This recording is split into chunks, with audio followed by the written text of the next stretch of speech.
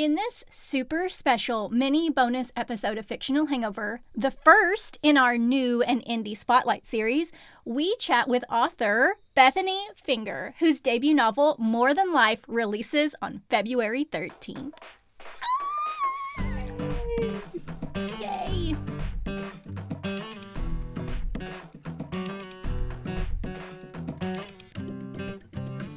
Hey everybody, welcome to Fictional Hangover, a podcast about young adult and new adult and sometimes other books, series, authors, voice actors, and illustrators that is full of spoilers. I'm Amanda. And I'm Claire, and today we're going to chat with Bethanie Finger about More Than Life, that's releasing very soon on February 13th. We're so excited, but it's weird because it's a non-spoilery episode of the show and we don't know how to do that. Well, we're going to have to learn. We haven't read this book. We don't know what's going on at You're all. right. We can't be spoilery with it. So I know a summary from the book blurb. I know a title. I know an author. Yes. And we know the author. We know the author. We know Bethanie. The author. Bethany's lovely. And I have been on her podcast 1,000 times. Yes. Right? Is this a first? Am I like setting a precedent? You are. You are. Wow, this is brand new. No spoilers. That's exciting. It's amazing. It's terrifying. Amazing. It's terrifying. All right, Bethanie, let's just dig in. Tell us all about your book without being spoilery. What do you want everyone to know about More Than Life going into it? Like the highlights? Yeah. What's your pitch? Okay. Give us your pitch. Sell it to me. My pitch to my publisher was she is the key to unlocking that which has been lost for centuries. Oh, that's Oh, a good tagline. That's a good line. I like that. That's good. Oh. That's good. It worked for them. It sold a trilogy, so that's the episode quote. That right there, Amanda. Okay. Okay, so this is your debut novel, but you are no stranger to books because you're a librarian and also a podcaster. So tell us how you made the leap from reading and discussing books in depth to writing your own. So I've actually been writing and querying since I was 17. What? This is just the first project that's gotten a publisher. I've queried, I think, over 50 projects, throughout the last 16 years. And my husband, every time I query a new project, my husband calls it the journey of 1,000 letters, because currently, if you include the 87 rejections for More Than Life, I am at about 700 query rejections over the last decade and a half. Wow. So this is like a lifelong ambition finally coming to fruition. It's more than life, perhaps, one would say. You might say. I'm sorry I said it. Thank you for taking that back. I'm sorry I said it. If you were editing, please edit that out. I don't think I am. We're going to leave it in. We're going to leave it in. It wouldn't be an episode with Amanda if it wasn't funny. Oh my goodness. So what would you think if a podcast were to delve deeply into your books like you do to the books you discuss on your podcast, Prince Kai Fan Pod? Everyone go check that out, especially the episodes that I'm in. The thing with going back and forth with the podcast is that I've learned it's a little nerve-wracking if you're the subject of the discussion. So I'm gonna pull a line from Marissa and say that I would be flattered and not able to listen. I think that's very fair, actually. That's very fair. It's like almost saying don't read the comments, because Yeah, I actually did read the first 4 or 5 reviews, but there was always 1 or 2 things, and I was just like, you know what, I had to sort of take a step back, and I was looking at just books in general, reading the experience of being a reader, and I was like, reviews are not for authors. They are for other readers. They're not to give me feedback. They're to tell other readers what to expect. if they do or don't want to read this book. So if they're not meant for me, I'm not going to read them. That's a really mature attitude, Wow. actually. Oh, Yeah. thank you. That I like that. I wish a lot more authors as well would actually have that attitude, because even just this morning I was on Threads reading about half a dozen latest thread arguments where authors don't distinguish between a reader's opinion or a critique, or it must be so hard to have something out in the world and people get passionate about it Yeah. to both of the extremes. I think as authors, we want to, at least speaking for myself, as an author, I want to convey a story that shares the human experience. But every human experience is unique and different. And all you can hope for is that some elements will cross over and be relatable, but there's never going to be a straight mirror. It's never going to be a parallel. And if that's what you're searching for in your readers, you're not going to be emotionally successful in this kind of business. Mm. Mm. That actually leads quite nicely, isn't it? Something I think, Mandy, you were we were discuss when we were discussing the questions, like, what do you want readers to take away from your book? Yeah, that pretty much. This book was a grief project for me when I was trying to figure out what life was like without my dad when he died. It was very unexpected, and I wasn't progressing in my grief the way that I expected to. You know, people in books and movies and TV shows, they always kind of scoot right past it. And that hadn't been my experience. Even now, I still struggle on a daily basis. And what I realized during writing this project was that grief isn't something you overcome. It's not something you move past. It's not something you leave behind you. It's something you sort of learn how to carry with you into the next part of your life. And so when I was writing this project, I was very adamant that grief be sort of a sub character, that grief not be something that's pushed to the back burner. Because there are books, movies, TV shows that talk about grief, but usually it's compartmentalizing. Tracy Wolff from the Crave series did it beautifully, beautifully, because the character was always like, I'm going to put that in a folder called shit I can't deal with right now. Which is a wonderful representation of what it's like to compartmentalize. But in this particular story, Cordelia doesn't compartmentalize. She doesn't have that distraction in her life. She has to deal with her grief head on. And that's what it's like for regular people. That's what it's like for most people living in the world. And so when I was writing this, I wanted to explore what it would be like if the story didn't say, I can't deal with that right now. What would it be like if the story said, I don't have a choice in the matter? Wow. It's a lot deeper than you might expect from like a seafaring fantasy mythological story that, you read the blurb. And I've read the blurb so many times now, it's like, I was joking to Amanda, it's like the word box, it means nothing to me. Because I was reading it so much just in preparation for this mini episode, because we know, like, Amanda said, we have no idea what's going on in this book at all, like, apart from the book blurb. So I kept reading it, trying to reabsorb it in different ways. And it starts off with Cordelia's grief, but it just seems to, like, very much turn it around. So how does Cordelia, for you, take that grief and make it a part of her? What's her key characteristics, or what's her, like, change, her development? How does she make it a part of her rather than making it over something that drowns her? Pardon the pun of being a seafaring. But... No, I was gonna. Yes. Thank you very much. I love that. Yeah. There is a lot of those magical, mythical elements woven throughout the story. The story was sort of inspired by my father's love of sailing, and when I was a child, we used to have conversations about Mew and Lemuria and Atlantis, and for the longest time, I was a believer in Atlantis, right up until like 10 or 11. I refuse to let you make me believe it doesn't exist. True believer.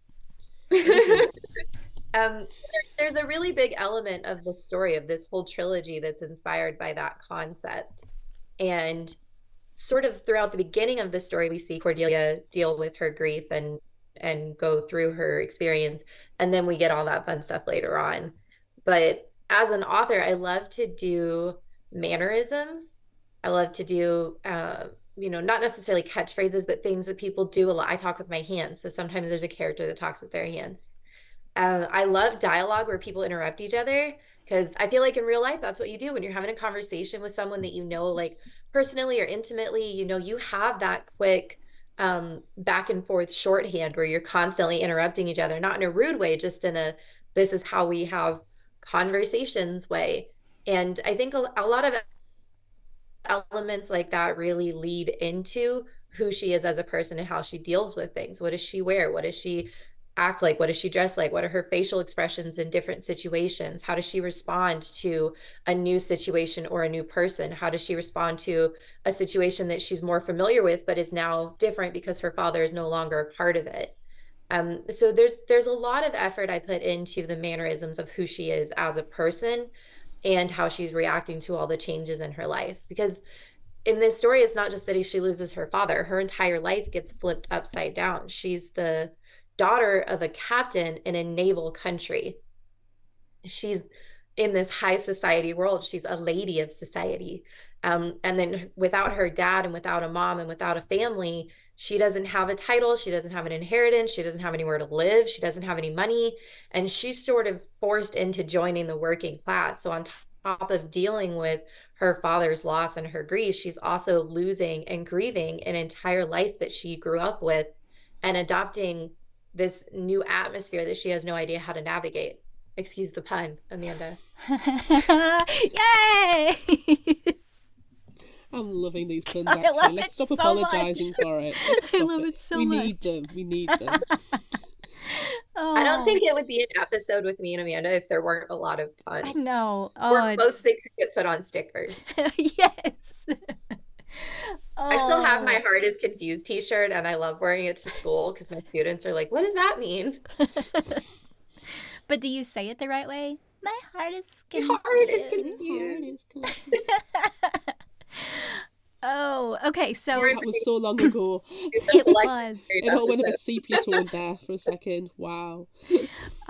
So you mentioned your podcast again, and something that happens in every episode of your podcast, you match up song titles with every chapter of the books that you discuss. So have you prepared song titles for each of your own chapters you have?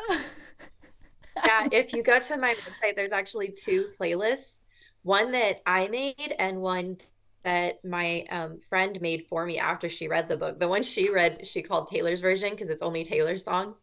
Of course. But the one I made is quite a bit more in depth. But yes, it's very, very long. It's very extensive, but I think it's worth listening to. It really sets the scene of the experience that you're going to have as a reader going through the whole story. Now, you have, this is something that I picked up, but you have a lot of tiny short chapters, right? So you have like 80 something chapters in your book. Yeah, that's a preference of mine. Yeah. Yes. Yeah.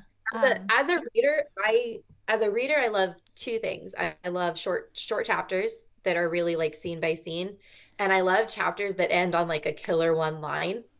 And so as a writer, that is always my goal. And even editing this book, the second book, I'm working on the third book right now, I will go back sometimes and I'll just, control F chapter. And then I'm like, that's a good last line. That's a good last line. That one needs work. That's a good last line. That one needs work. And I do that all the way up until the end of the book, which is why my publisher insisted that we put a disclaimer on the book. I don't know if anybody's seen the disclaimer. That it ends on a cliffhanger. That it ends on a cliffhanger, but there are more books coming. She insisted on that. She's like, you can't leave people with that ending and not give them a guarantee that something else is coming. And I was like, okay. So book 2 is already up for pre-order, right? Yeah. Yeah. So is book 2 is finished and now you're working on book 3? Yes. Well, I'm working on edits for book 3. So you've already written it. Did you just nonstop blow out these books? Because I mean, this first one has like 400 something pages. It's huge. How's the second one? The first one it was 130,000 when I queried, and we shrink it down to about 107. Book 2, I think, is 111, and then book 3 is about 106, 107. Oh, wow. So they're all But pretty massive. That's amazing. And you yeah, just Wow. yeah. banged them out. That's awesome. That's I wrote insane. all 3 of them. I started the first one as my 2022 nano project. So I wrote all 3 of them in just over a year. That is insane. That is insane. And they're scam. So, do you have? But as a reader, I get stressed waiting a year, 2 years, 3 years, 4 years in between books. I get super stressed. And I remember talking to my publisher and I was like, look, you know, when you offered me this contract that I already wrote book 1 and book 2, you know that I'm like halfway through book 3. How long do we have to put in between these books? Because as a reader, I get genuine anxiety when people are like, it'll be 2 more years before you figure out what happened after that cliffhanger. And she's like, it's your book. What do you want to do? And I'm like, I mean, I would release them like one right after the other. And she's like, well, then that's what we'll do. Do you feel like you've had a lot of control over the process then? Yeah. I really lucked out with my publisher because I've been a part of every single process, even the covers. The cover is um the cover is a sketch that I did and then a digital designer created it, and it's like that for all 3 covers. I sketched what I wanted. I wrote a really long description of what I had imagined in my mind, and then they created this beautiful um cover for me for book 1, book 2, and book 3, including the font. Like I knew I wanted the font to be kind of rigid but gold, but not gold, kind of like the bronze gold that you might see on an ancient ship. And even just the color palette that they were able to create for the covers of the books, I got to be a part of every single process. I even went through like line by line after my proofreader and was like, nope, I don't like that change. I don't like that change. I don't like that change. And I got to just I was a part of every single step of this process. So when you're holding that book in your hand, you can actually say realistically more than a lot of other authors that you have created this. Yeah. Yeah. I feel really lucky because I've talked to so many authors that are traditionally published that one of the biggest drawbacks they say is that they don't have as much control as like an indie author would, because indie authors have that sense of control. They don't have to answer to a publisher. But as a traditionally published author, you do have to meet certain expectations. Your publisher, they might know more than you do about marketing, about what looks good on a book cover, what sells on a book cover. And I got really lucky that my publisher has been accepting of me being involved in like every portion of the creative process, even down to like some of the vocabulary in the book. Like, this is really nitpicky, but I prefer leapt to leaped and slept to sleeped, for example. And my first copy editor went in and changed slept to sleeped and changed leapt to leaped. And I emailed my publisher right away and I was like, no, that's a grammatical preference. Like I know technically both are right, but like this is a hard pass for me. I've never heard We're of not sleeped. I've never heard of sleeped. I looked it up because I was like, that's not. I looked it up. It is grammatically correct. You can use either one. It just doesn't. It hits my ear, you know. Yes.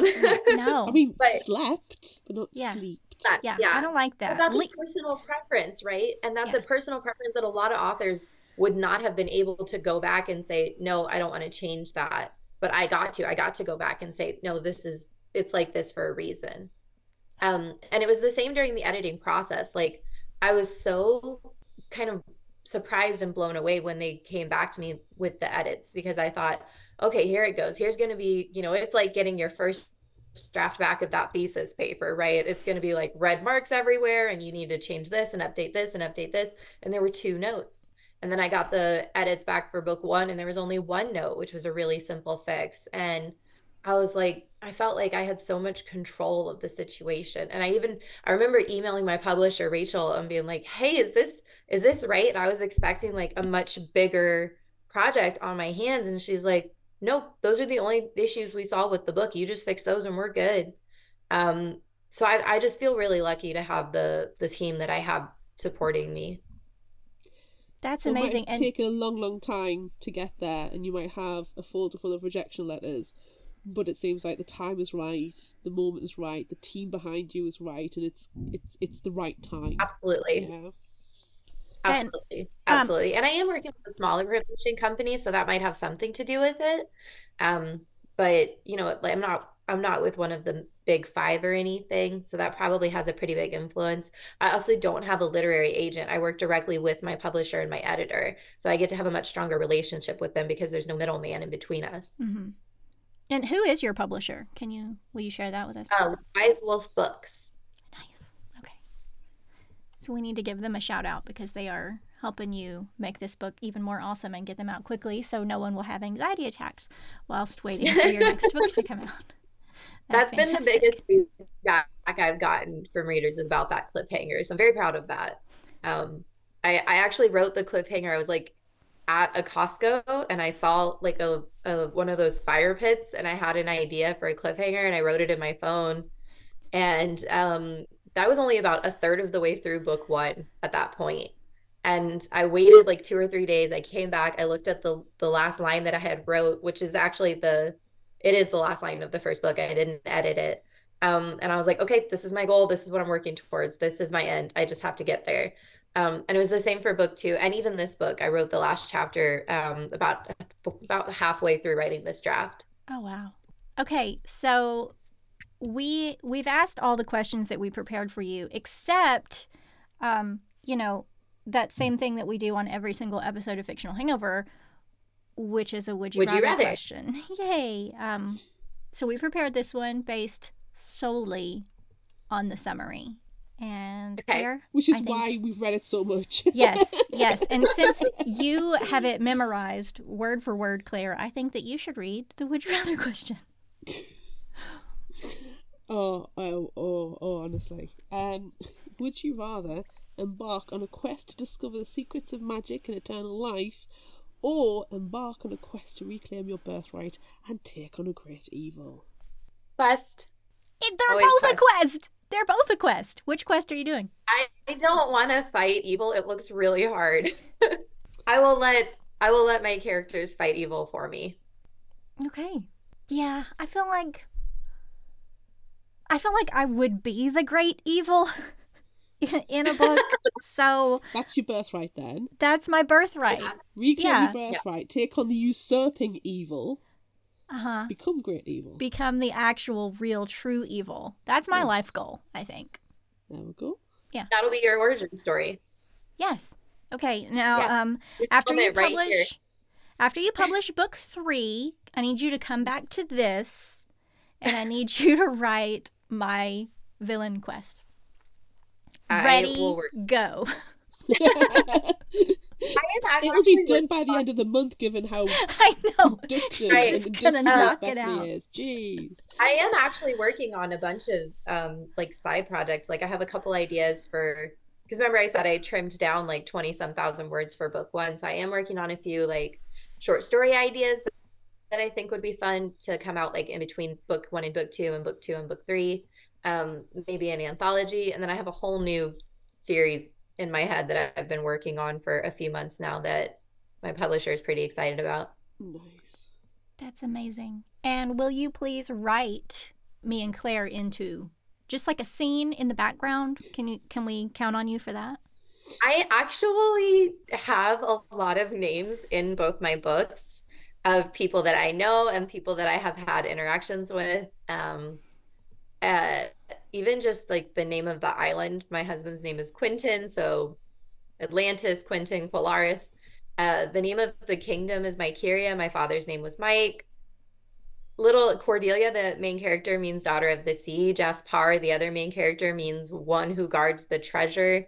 So names have a really big meaning to me. Sometimes it's not always the exact name, but that doesn't mean it's not a root or inspired by that name. So you should already be paying attention to certain elements in book 2.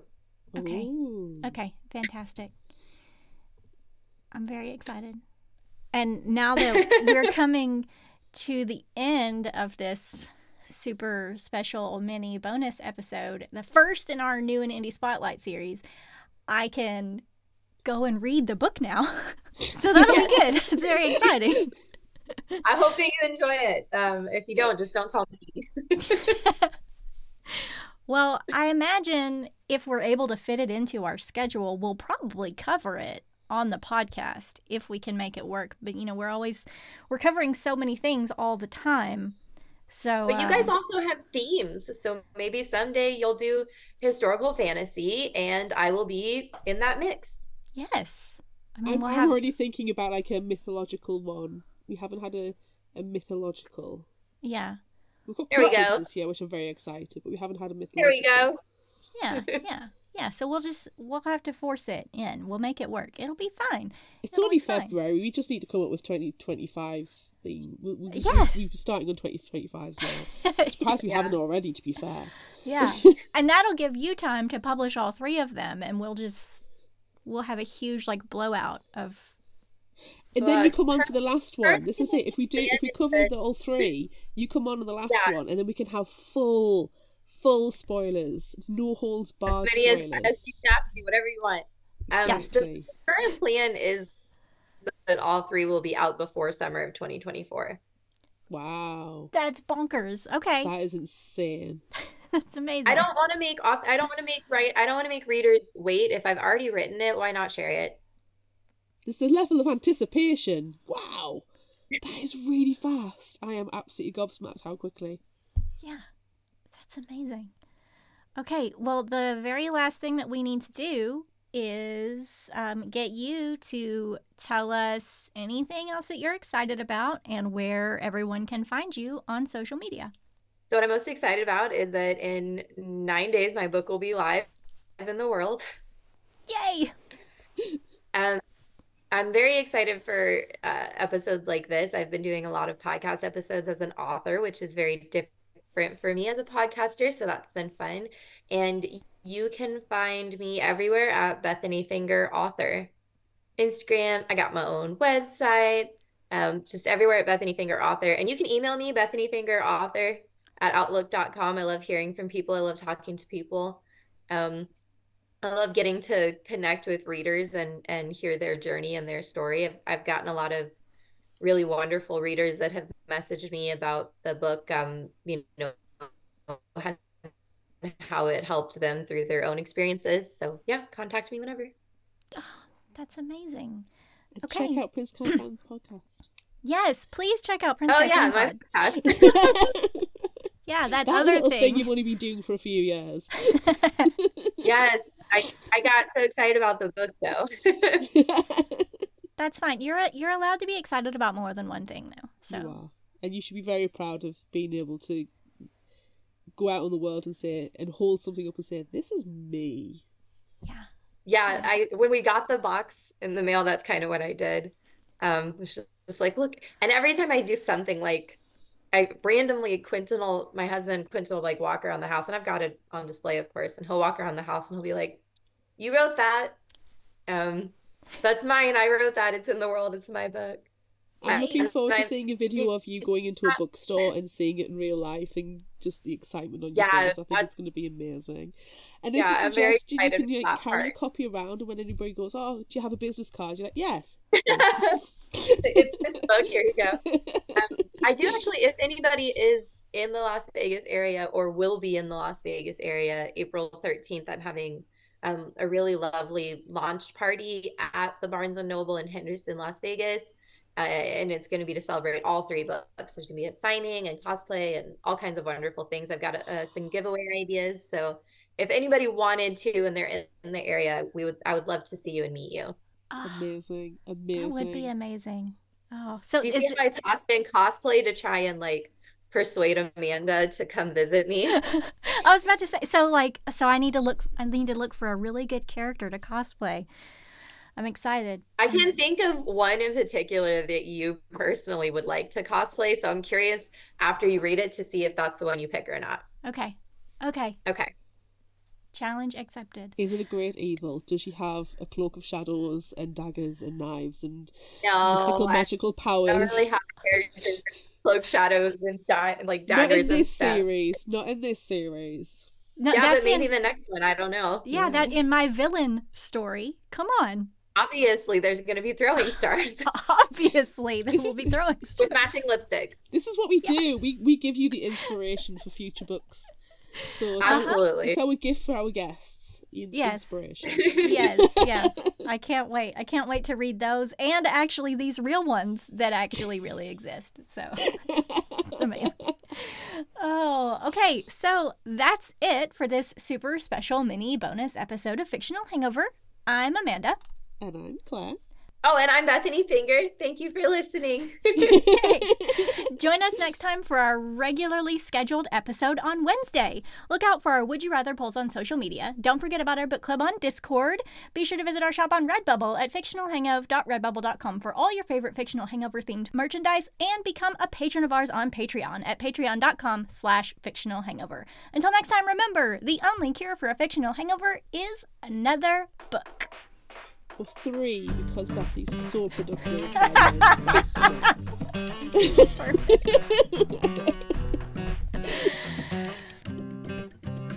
You can find us at fictionalhangover.com. Follow us on Instagram, Threads, TikTok and YouTube at Fictional Hangover. And find us on Facebook at facebook.com/fictionalhangover. If you like this episode, check out our others and be sure to rate, review and subscribe so you don't miss out. And finally, special thanks to Liz Emerson for our music. You can find her on Facebook and Patreon. Thanks for listening.